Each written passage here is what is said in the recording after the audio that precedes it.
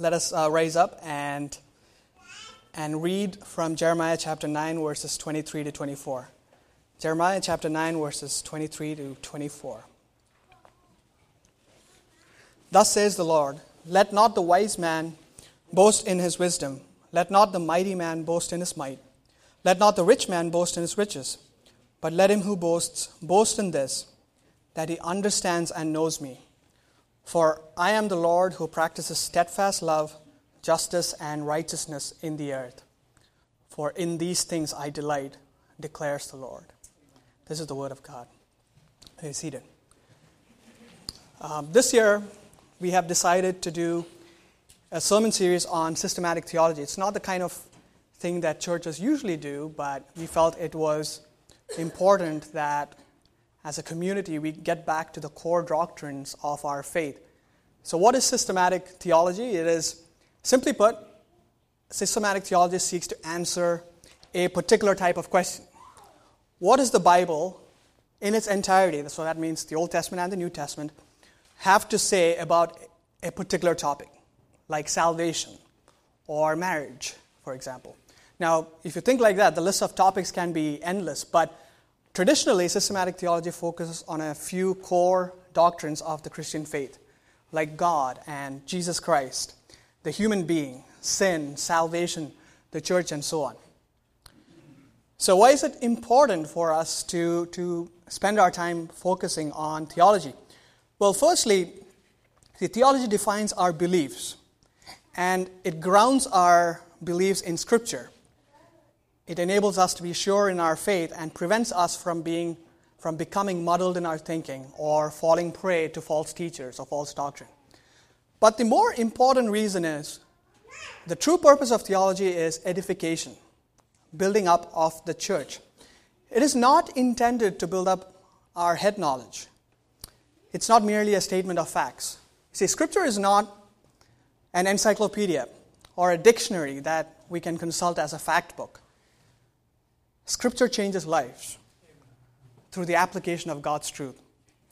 A Christian, therefore, needs to yearn to know what the Scripture says about anything, because he or she believes that God's truth is what will sustain them in this life and secure them in eternity. So today I want to begin by looking at perhaps the most important topic in theology, and that's the topic upon which every other topic is dependent upon. Knowing God. Can God be known? How do we know Him? Why is it important to know Him? Those are some of the questions we'll seek to answer briefly in our time today. Now, some of us might be familiar with the origins of what we call the Ivy League schools in the United States. So that's Harvard and Yale and Princeton and so on. In the original donation to Harvard University, which was the reason why Harvard University was founded, John Harvard said, "This is the purpose of the university. Let every student be plainly instructed and earnestly pressed to consider well the main ends of his life and studies, to know God and Jesus Christ, which is eternal life, and therefore to lay Christ in the bottom as the only foundation of all knowledge and learning, and see that the Lord only giveth wisdom.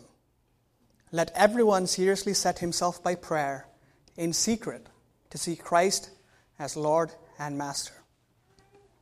So Harvard's rules and precepts, which were adopted in 1646, they were changed, I believe, in the 50s.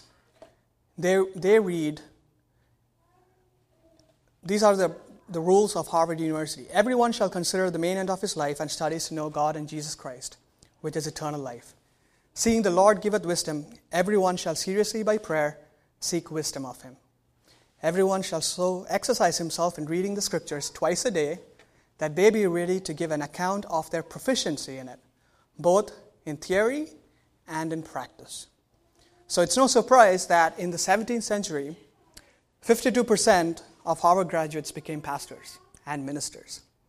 Now, we know that today's situation in Harvard and any university is a far cry from those initial days in which the pursuit of the knowledge of God could be considered the highest ideal of all learning and education.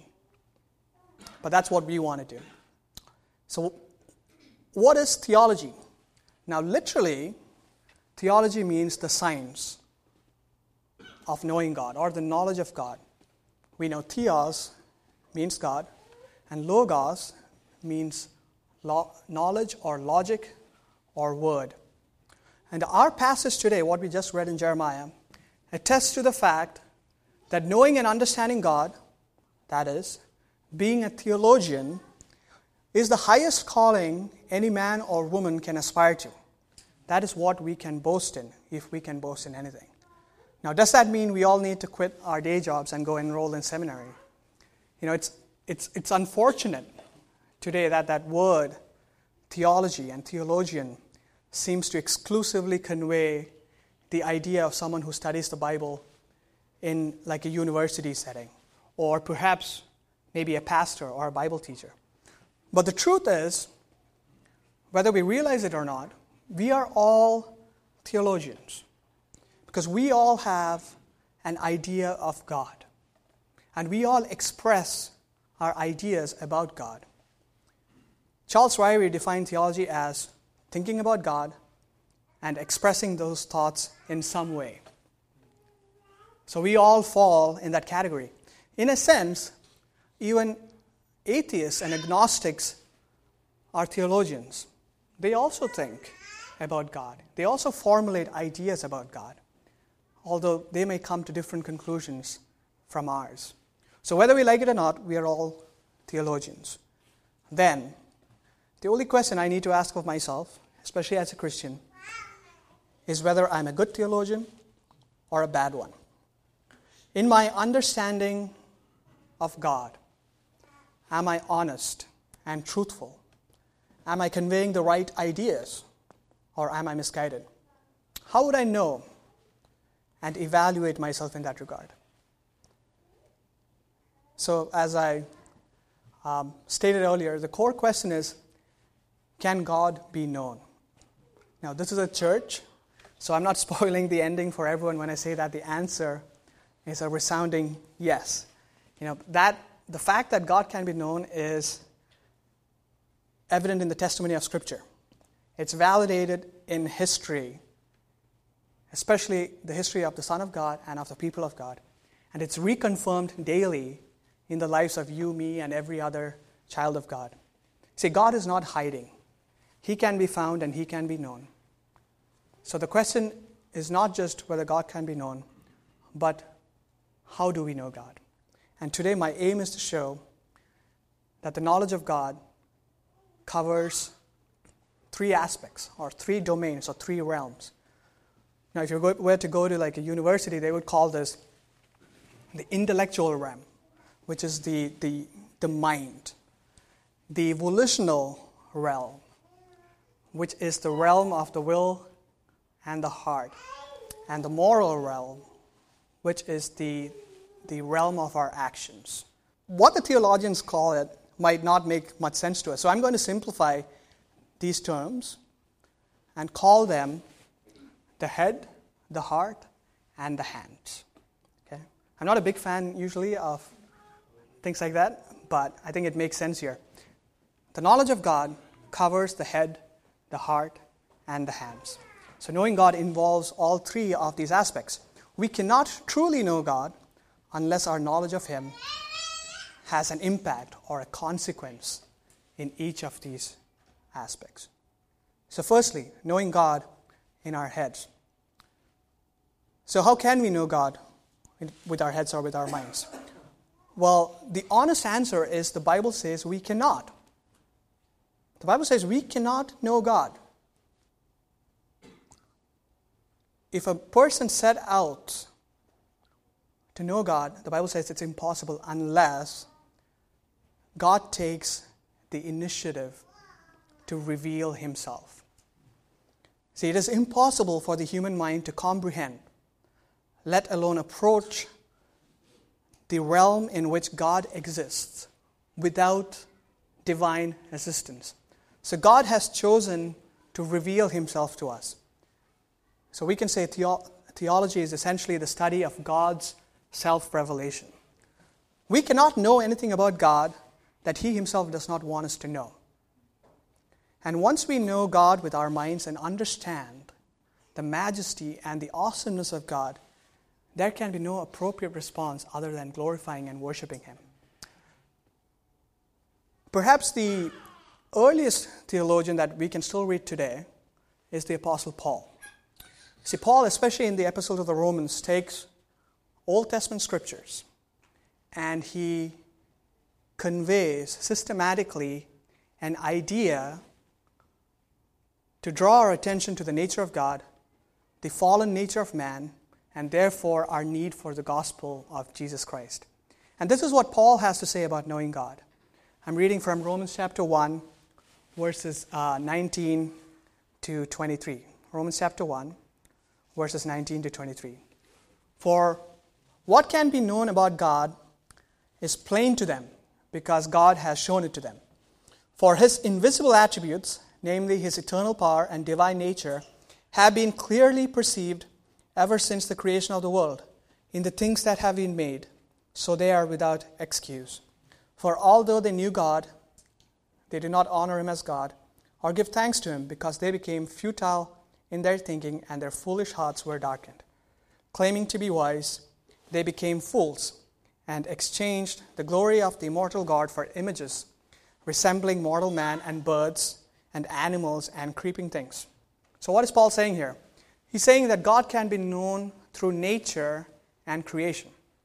Paul even goes on to say that nature and creation portray God, the existence of God, in such stark terms that no human being has an excuse to claim that he or she cannot know God. That is, he or she cannot know of God or know about God. But then Paul goes on to say that this kind of knowledge is ineffective. Why is that? Because of the fallen state of man, the knowledge of God that is acquired from nature is twisted and perverted to the extent that men and women would gladly give up the privilege of knowing God in order to worship the things of this world. They have become fools. They claim that the very idea of a God who is knowable is foolishness. But Paul goes on to say that God can still be known effectively through another medium. And that channel is the channel of the gospel of Jesus Christ. So we read later in 1 Corinthians chapter 1 and verse 21. We all know this verse. It says, "In the wisdom of God, the world did not know God through wisdom. Therefore, it pleased God through the folly of what we preach to save those who believe." See, what he's saying here is that even if men and women try to shut out the idea of God from their minds, God cannot be shut out. He is inescapable. He is more than capable of revealing Himself despite the closed wickedness of the human mind. To do so, what did God do? He entered our world. The Word became flesh and dwelt among us. See, we did not seek God, but God sought us, even when we were mired in our selfish and wicked foolishness. He did not come to condemn us for the futility of our minds, but in an act of tremendous grace, Jesus Christ has opened our minds to truly know God. This is what Jesus says in Matthew chapter 11 and verse 27. Now you'll notice one of the key aspects of theology, especially systematic theology, is a lot of scriptural references, because that is its nature. It's trying to convey a cohesive idea from the scripture.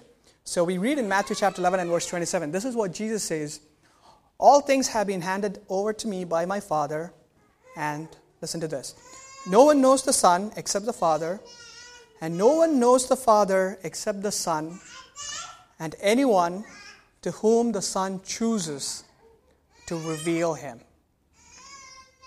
No one knows the Father except the Son, and anyone to whom the Son chooses to reveal Him. See, that's the privilege of being a Christian who has been transformed by the gospel. Everyone knows God in some sense, But only the Christian truly knows God. Only the Christian has the means to learn and understand God through the Scriptures and the illumination of the Holy Spirit. So we do the Christian faith a great disservice when we call it a spiritual religion. I mean, it is a spiritual religion, but it is an intellectual faith. What does that mean? It means the Christian faith has logic. It has science. It has arguments. It makes propositions that can be tested and validated. That intellectual faith is grounded in God's own truthful revelation of Himself. Christianity is the most essential truth. It's the most basic of facts. And you look around the world today, and you see what's happening with religious extremism and all of that. And then you ask, why is the Christian faith not afraid of the hard questions? Why is the Christian faith not afraid of the so-called blasphemers? Because it is not protected by a hedge of violence and ignorance. Rather, the Christian faith grows stronger in the midst of intellectual opposition because its foundation is not in the sands of human wisdom, but in the unchanging truth of God Himself. And when the Christian seeks to know more about God, he or she will quickly realize three things. Right? The first thing is that we can never fully understand God. Psalms 145 and verse 3 says that great is the Lord and greatly to be praised, and His greatness is unsearchable. God is so great, so awesome, so profound that we'll never be able to know everything about Him. In fact, the Bible even says that we will never be even able to know fully any single attribute of God. So if you devoted your whole life to just learning about the holiness of God, you still would not be able to know fully the holiness of God. If we pursue the knowledge of God, we cannot but, like Paul, exclaim, this is what Paul says in Romans chapter 11, "Oh, the depth of the riches and wisdom and knowledge of God, how unsearchable are His judgments, and how inscrutable, how unknowable His ways." The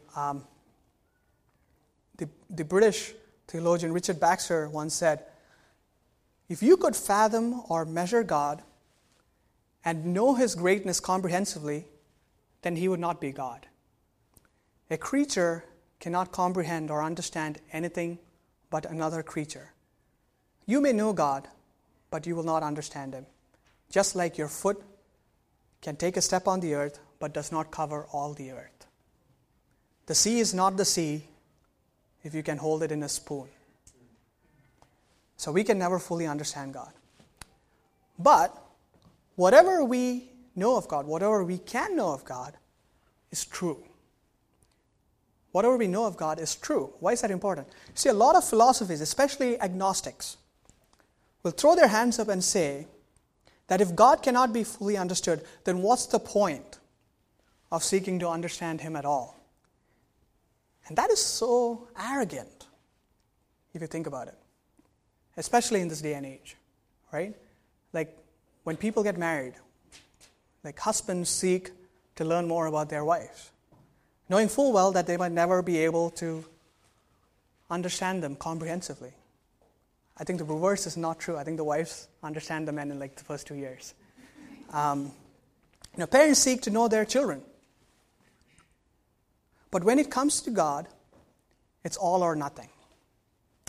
But the very fact that He is God should clue us into the reality that we will never know everything about Him. But He has revealed Himself truthfully in nature and especially in Scripture. So we can truthfully know that God is love, that God is light, that God is righteous, that His mercies endure forever. See, even the Sunday school child who has only learned that God is love without having an understanding of His sovereignty or His holiness knows truthfully that God indeed is love, because God is truthful in everything He reveals about Himself. So we cannot understand God fully, but we can understand Him truthfully. And the last thing is, there's so much to know about God that we cannot exhaust our pursuit of His knowledge. in this life and even in the next. You see, it's not because we are sinners that we can never fully understand God. It's because God is so infinitely great. Even when we have been transformed in the new age, we will still never be able to fully understand God. So a true Christian will have unending joy in learning more about God every day, personally, and in fellowship with the saints, going over the scriptures, hoping to unravel another tiny thread in the vast canopy of God's revelation to us. See, God has taken the initiative to make himself known to you and me. The world calls that knowledge foolishness, but we have to treasure it as the greatest wisdom in the universe. David said that your thoughts, O God, is precious to me in Psalm 139. Let us never tire of seeking to know more of him. So that's knowing God with our minds. Now we come to knowing God in our hearts. Now we all know that the Christian's knowledge of God is more than just intellectual or factual knowledge. So it's easy to know of a person, like I know of Stephen Harper. You see, we might have a certain level of comprehensiveness in our factual knowledge, but that is different from knowing a person personally. Personal knowledge engages us in a relationship with the other person. Relationships transcend the mind to reside in our heart. Relationships mean mutual intimacy and the freedom to communicate frankly. Relationships bring benefits and obligations that are not available to someone whose knowledge of that person has not traveled from the mind to the heart. Now let us return back to our first passage from Jeremiah. There God says, true boasting can only be found in the fact that a person knows him. You see that? It's not knowing of him, but knowing him. That is a call to relationship. In fact, Jeremiah and Hosea in the Old Testament talk about a new covenant that would bring about a bold transformation in how people would know God. They would no longer merely know of God, but they would know him personally and intimately. Jesus Christ coming into the world was the inauguration of that new covenant. See, once again, God has revealed himself, this time in the person of the Son. But this revelation is riskier in a sense that the Creator is opening himself up to intimacy with the creature. As Christians, we can sometimes become immune to the audacity that it takes to claim that a human being can enter into a relationship with the Almighty God. And some of us know this. You know what it will take to remind us of that fact once again? Go find a very religious Muslim. Mention that little tidbit or the little factoid. Oh yeah, we can know God in our heart. And in his response, you will realize the impact of the new covenant.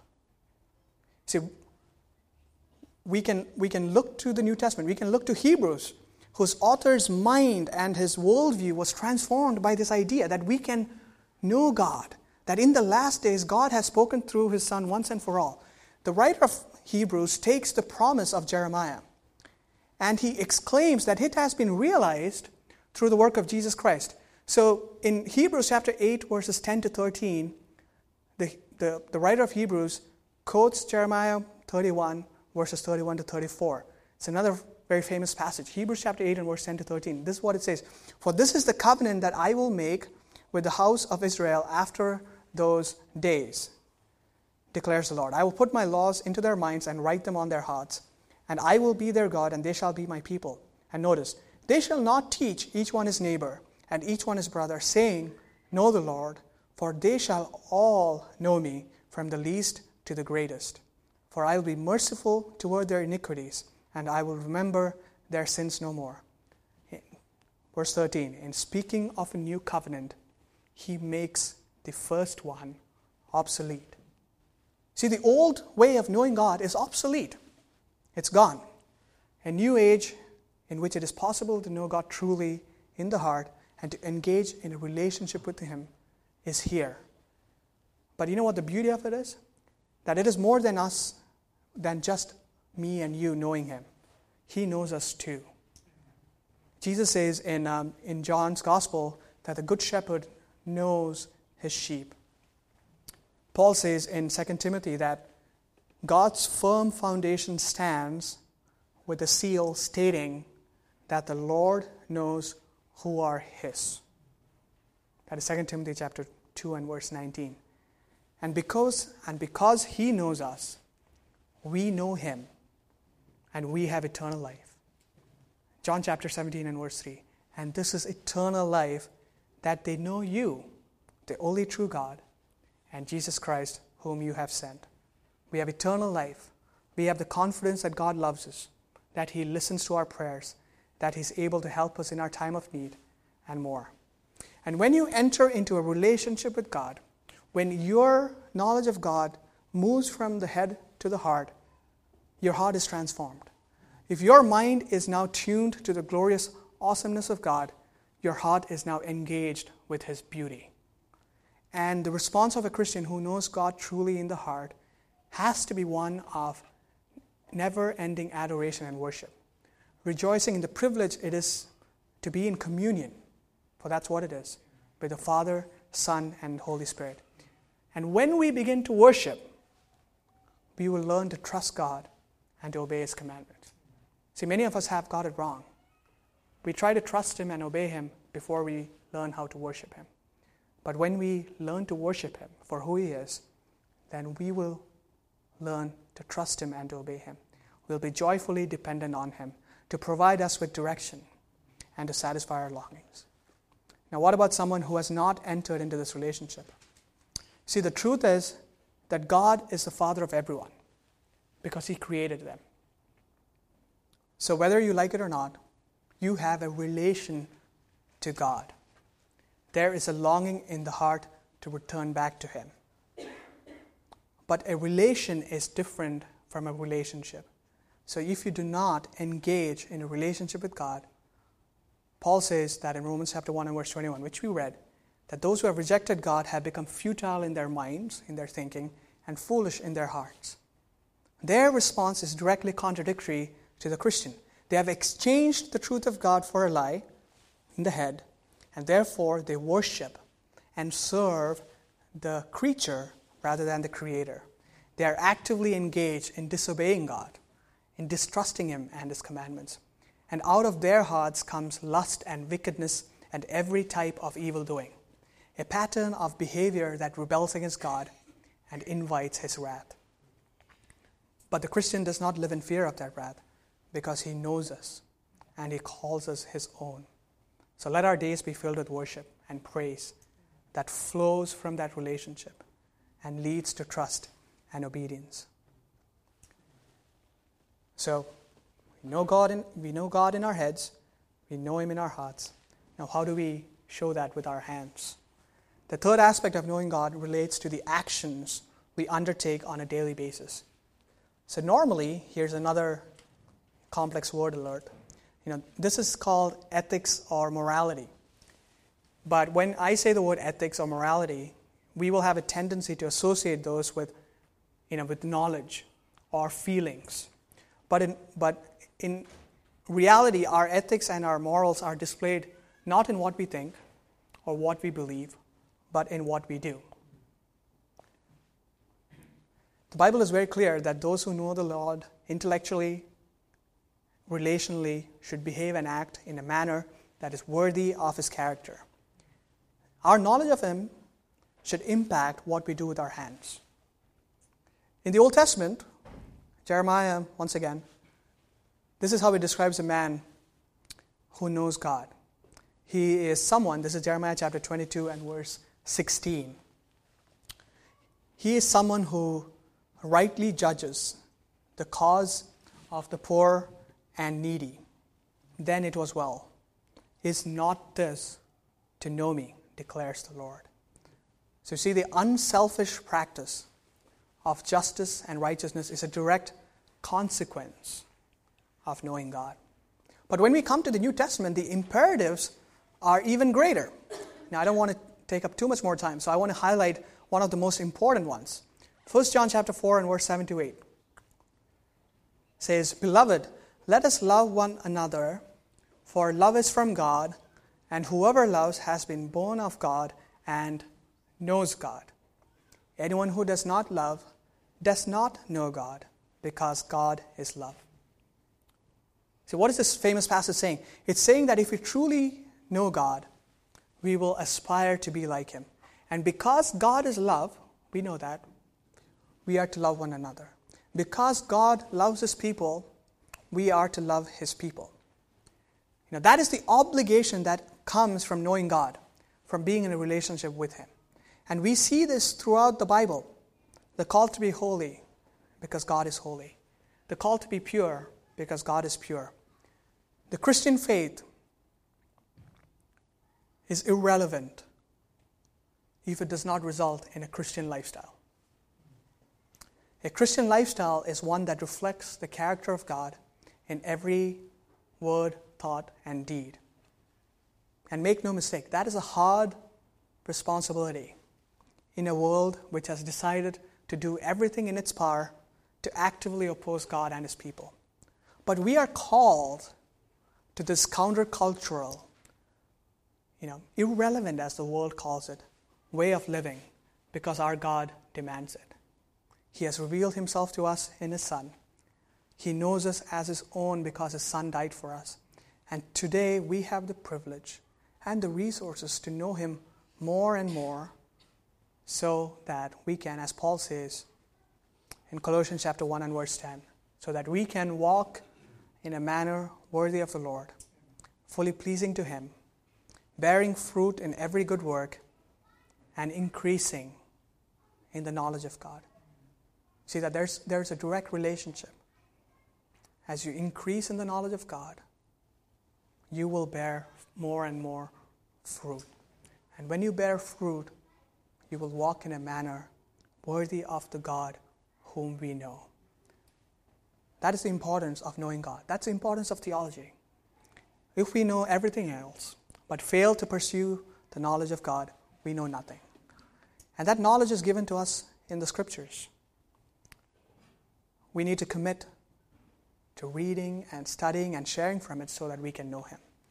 And when we read and study and meditate upon the Word, we will be drawn to worship and adore the giver of the Word. And from that worship will flow the inspiration and the dedication that it takes to live a life that is worthy of Him. The head, the heart, the hands. Let nothing in us remain untouched by the knowledge of God. Let us pray. Father God, we want to thank You because You are knowable, because You have revealed Yourself to us a lot, because You have revealed Yourself especially in the Scriptures, and most of all in Your Son who came to this earth to become one of us, to die on our behalf, Lord, and to live forevermore interceding for us. And we thank You for the Spirit that illuminates us so that we can continually know more about You, Lord. We seek Your forgiveness, Lord, when we neglect to do that, when we chase after all the other things that the world has to offer, all of the knowledge, all of the priorities that come in between knowing You, Lord.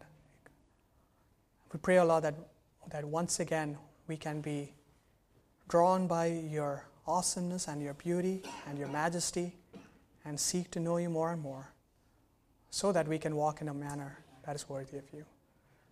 Bless our hands, O Lord, as we seek to do Your will in our workplaces and in our homes and in our schools. And as we head out this week, we pray, O Lord, that our lifestyle will have an impact on the world because we know You. Thank You, Lord. In Jesus' name we pray.